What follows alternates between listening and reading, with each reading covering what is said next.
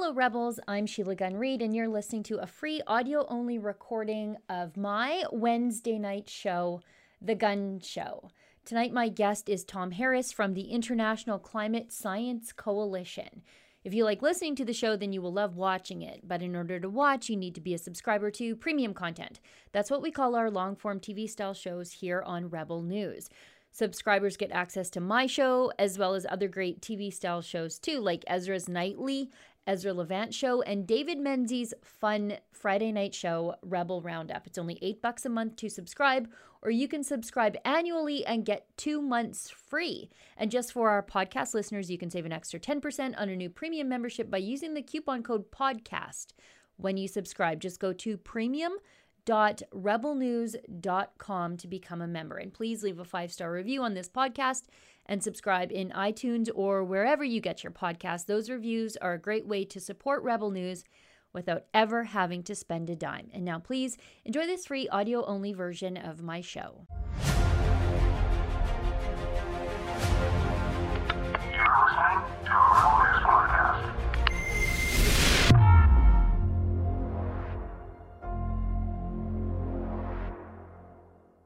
Environmentalists and so-called human rights activists around the world are lamenting the failure of the Madrid climate change talks, and I couldn't be happier.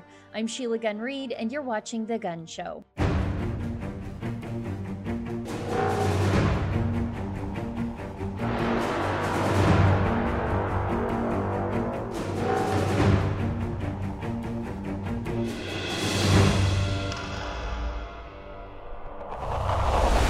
The UN Madrid climate talks are being dubbed a disaster by the environmentalist global warmist activists of the world, which is, I suppose, great for the progress of humanity, especially in the developing world, when the people who live there are so often denied access to cheap, reliable fossil fuels based on decisions made by first world environmentalists.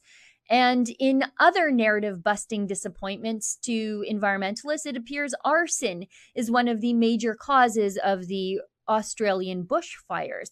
But that hasn't stopped Hollywood and far left-wing activists from shifting the blame from the arsonists over to your SUV. My guest on the show today is Tom Harris from the International Climate Science Coalition, and he's going to offer some counterpoints and facts to the overheated environmentalist rhetoric polluting the mainstream media right now. Tom joins me now in an interview we recorded yesterday afternoon.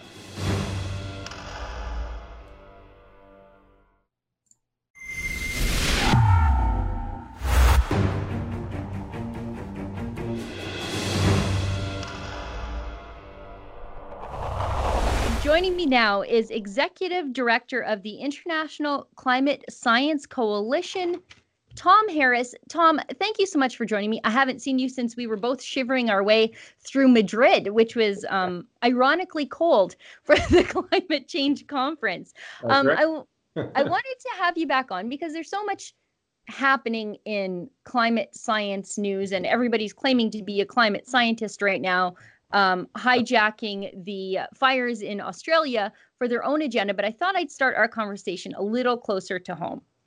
I wanted to talk to you about the carbon tax because the federal imposition of the carbon tax on provinces like mine that don't want a carbon tax, that elected a leader to get rid of a carbon tax, happened on January 1st. And I know you look at the science side of it and I look at the economics side of it. The carbon tax isn't working. Even if you concede the science of the carbon tax, the emissions aren't going down. The federal reporting to the UN, they actually pulled their reporting back.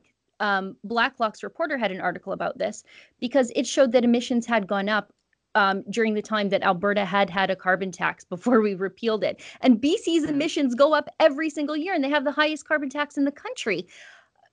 This is nothing more than a tax grab. Yeah. What do you say? Well, and also when we were in Europe, you noticed the gasoline prices were much higher than North America, double or triple in parts of Europe. And of course, people are driving their cars just as much. I mean, I think the bottom line is that even if it did have an impact, and even if we did reduce our driving, Canada's impact on world greenhouse gas emissions is negligible, 1.6%.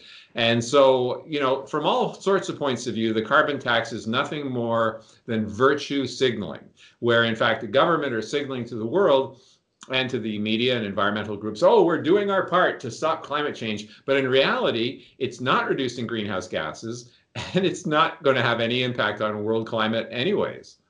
Yeah. And you know, that brings me to another point, again, closer to home.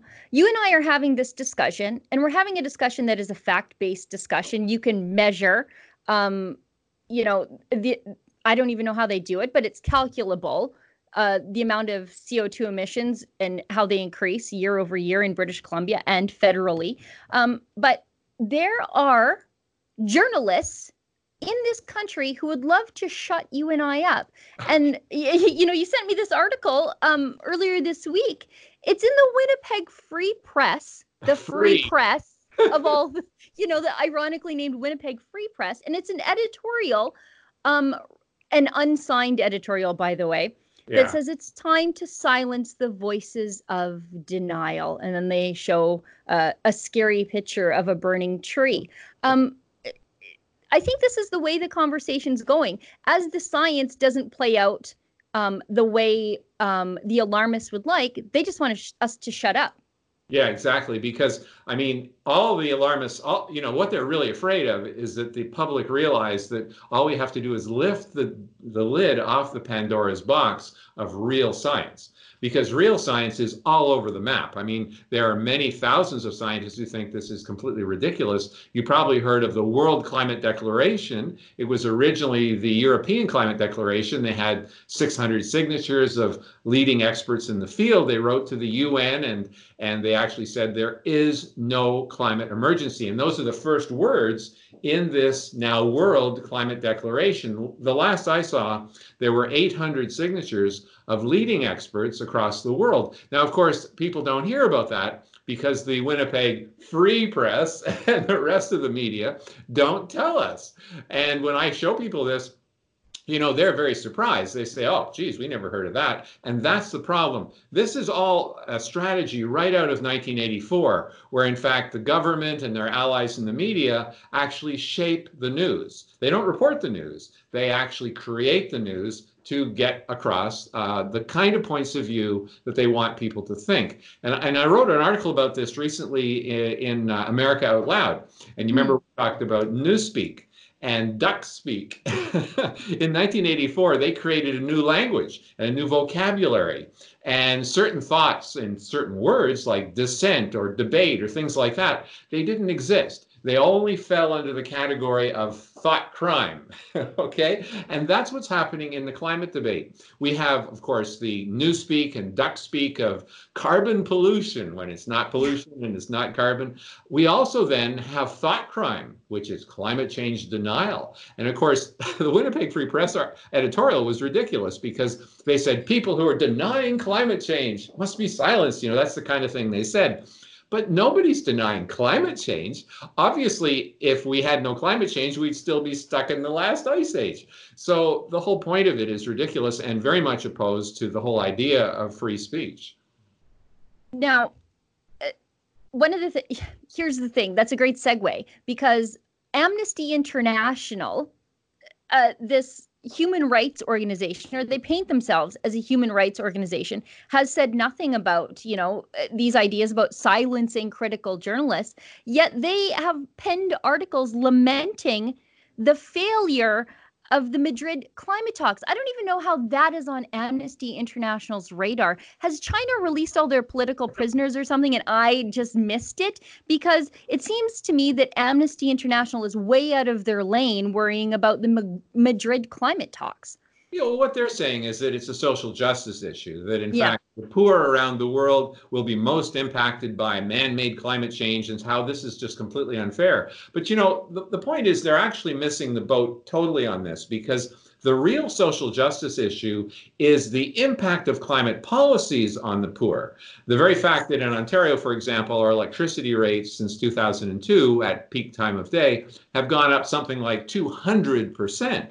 I mean, that's a social justice issue, and that was driven largely by Dalton McGuinty saying, we're going to lead the world on climate change and get rid of our coal-fired stations. So yeah, there are social justice issues. That's one of them, the fact that indeed, electricity prices go through the roof because of climate policy, and they should be concerned about that. The other one is that the developed world are trying to stop developing countries from using their own fossil fuels, coal, oil, and gas, to develop and pull their people out of poverty. And, I've given this example before, the Medupi Power Station in South Africa.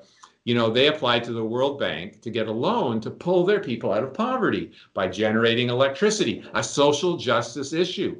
But the United States and 4 European countries abstained from voting because of their concerns about climate change. Okay, now it did pass. That was because developing countries ganged up and voted in favor of the loan because they understand what real social justice issues are, giving people electricity so they can do refrigeration and all the other things needed to help improve life for the poor. So unfortunately, Amnesty International has it backwards. It's climate policies that are a threat to social justice, not the Madrid conference or whatever. That is, again, you're really good at this, Tom. That's a great segue into your next article, because you wrote an article in America Out Loud titled "Time to Fan the Flames of Civil War Between Climate Alarmists and Their Influential Allies." Yeah. And, at what point are anti-poverty activists going to turn on the climate alarmists and the deep-pocketed climate alarmists for exactly how you explain how climate policies are affecting the poor? I think, be great to drive a wedge right in the middle of the social justice left, because as you point out, it is the poor who pay the highest cost for climate policies, right down to medicine and electricity in hospitals in the developing world. Where are the feminists speaking out for the girls who can't go to school because they don't have fossil fuels on the farm in Africa and they have to do labor on their own? Or the lighting on the streets that keeps vulnerable women safe. Where are the feminists? I'd love to just hammer a wedge right into the middle of the left and say, look, you guys have to pick a side. Are you against fossil fuels, or are you for the betterment of humanity? Well, that's right. And also it applies to environmental controls and the environmentalists that are truly concerned about nature. In Spain, for example, and we talked about this in Madrid, there are 18,000 industrial wind turbines, which are, of course, supposedly trying to stop climate change, which won't happen. And they estimate that 200 birds per year per turbine are being killed, and 400 bats per year per turbine, because the bats don't even have to be hit by a blade to be killed by the turbines. Even if they just fly into the low pressure zone behind a blade, it turns out that their lungs burst and they die. So what you end up with is, and the estimates are pretty approximate, but they say anywhere from 6 to 18 million birds and bats are killed by Spain's wind turbines alone. Now, it's interesting because I have some friends that are at a bird sanctuary. They're looking after birds of prey, and they hate wind turbines totally. Because, people will say, well, cats kill more birds than wind turbines. Yes, but cats don't kill hawks and eagles and golden eagles and things like that. Condors, yeah. Yeah, exactly. So, that's another wedge we have to drive between the environmentalists who are focused on climate change and those who are focused on real conservation issues. Just take one wind farm in California, the Altamont Pass, for example. They estimate that 3,000 golden eagles have been killed in that wind farm since it opened in the 80s. 3,000 golden eagles. So, anyone who cares about nature should abhor the wind turbines, that's for sure. Yeah, I'm old enough to remember when a bunch of ducks landed in a tailings pond in Fort McMurray during a freak spring snowstorm, and millions of dollars in fines were handed out to the oil company. Imagine if green energy had to follow the same rules as fossil fuels when it comes to endangering wildlife. And, as far as I know, ducks aren't endangered, but wind turbines are blending up all kinds of endangered species all the time. And it gets to retain the green label just because it doesn't use fossil fuels. Now, I wanted to pat you on the back a little bit because, as I was saying off the air, you and Dr. Tim Ball are more accurate in your predictions than any climate model I've ever looked at. In 2018, you guys wrote an article saying that extreme wildfires are caused by extreme stupidity and not global warming. And as it turns out, a year and a half, 2 years later, that's exactly what's happening in Australia, isn't it? Oh, yeah. In fact, 2/3 of the wildfires are apparently caused by human intervention, and in particular, deliberate intervention. I mean, a lot of it is arson. And, the whole concept that rising CO2 and rising temperature will lead to more wildfires is entirely backwards. And here's the logic that we used in that article.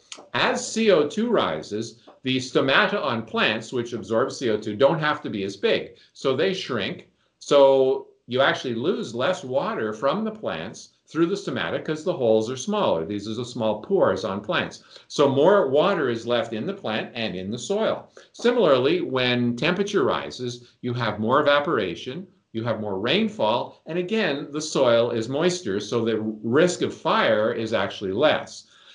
They say that the droughts are being caused, what did they say exactly?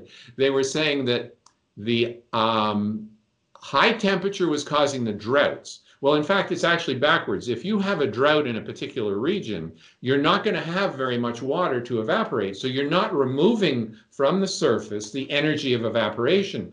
So in fact, the temperature goes up. So, what you're finding is that their arguments are entirely backwards. If you go back in history, what you find is that the droughts in the 30s and the 40s in Australia would last for decades, much longer. And they also give an example on what's up with that in the article I sent you, of a far worse period of fires in the 1800s. I believe it was called Black Thursday. And that was during a cold period because we were still in the end of the Little Ice Age. So once again, like in so many of the climate issues, they actually have it entirely backwards. If they want to stop fires, they have to stop people setting fires. And also, of course, they have to clean up the underbrush, which is a tinderbox just waiting to be ignited when you do have arsonists. So they have to maintain their forests better. And that's a major factor that, in fact, the Liberal MP that was being interviewed by the BBC brought up. And of course, he was attacked for it as being a climate denier, but he's completely right. I mean, part of, reducing wildfires is forest maintenance. Yeah, and that's another environmental policy or lack thereof that hurts people who are on the ground dealing with environmental policy. When you have an aging forest or underbrush, the forest becomes a tinderbox. And fire suppression practices. Sometimes the forest needs to burn to renew itself so that it is not all old all at once, causing these huge blazes. But 100 years of fire suppression has turned our forests, and here in Alberta, for example, sometimes it really is a tinderbox. And it's funny to see environmentalists completely glaze over arson to blame my SUV. The same thing happened in British Columbia. The massive forest fires a couple years back were determined by the RCMP to be arson. Yeah. And yet, these climate alarmists really are an arsonist's best friend. Well, that's right. And I got to write about the fact that the fires are mostly being found in parts of Australia that are actually cooler than normal.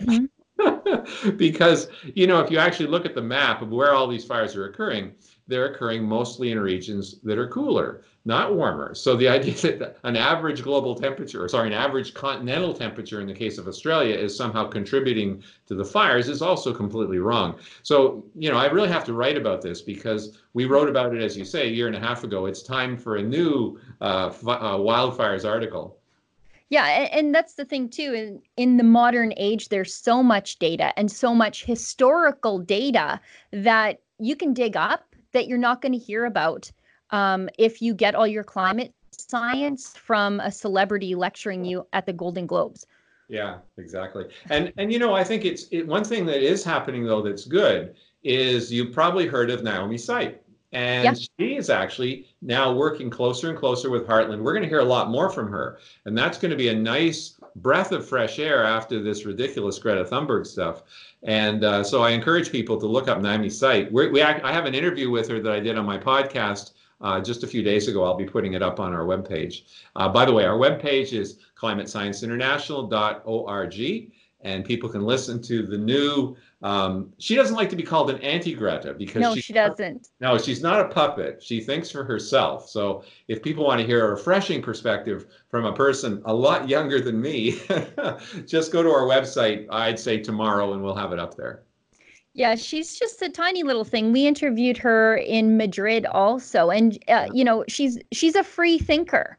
Oh, Nobody tells her what to think. She digs deep into the issue.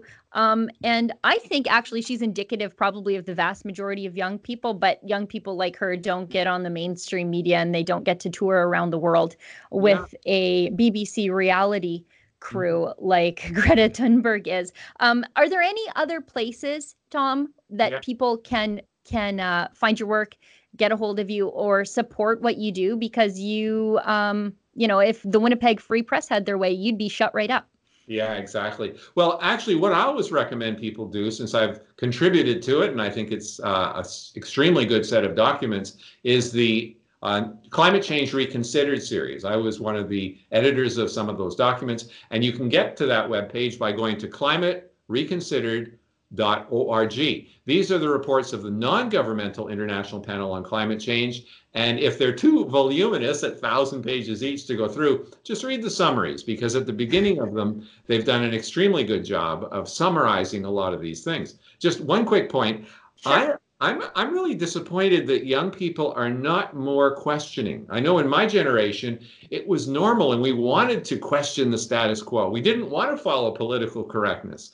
And I'm surprised that young people are not doing what Naomi Seidt is doing a lot more, and that is questioning their teachers. I used to speak in high schools, and it was interesting because the students were intrigued. They liked questioning authority. It was the teachers and the principals that wanted to shut me up. Tom, maybe it's a regional thing, because, or maybe it's just my own kids and their friends, but they are pretty prickly when it comes to authority. And I think maybe as skeptics and myself within, the nonpartisan conservative movement, maybe we need to do a better job communicating to young people that, that feeling of not liking being told what to do and not believing that adult filling you with BS, that's conservatism. And hang on to that. Yeah, exactly. And I encourage people to go to the heartland.org website, because Naomi's they're working with Naomi now, and we're going to see videos from her, I think, pretty well every week. We got 130,000 views on her little 5-minute speech in Madrid, which is far more than any of the scientists at our conference. But we're going to hear more from her, and that's a good thing. That's fantastic, Tom. Thanks for being so generous with your time, and we shouldn't leave it this long until you're back on the show next time. Okay, that's great. Great. Thank you, Tom. Thank you.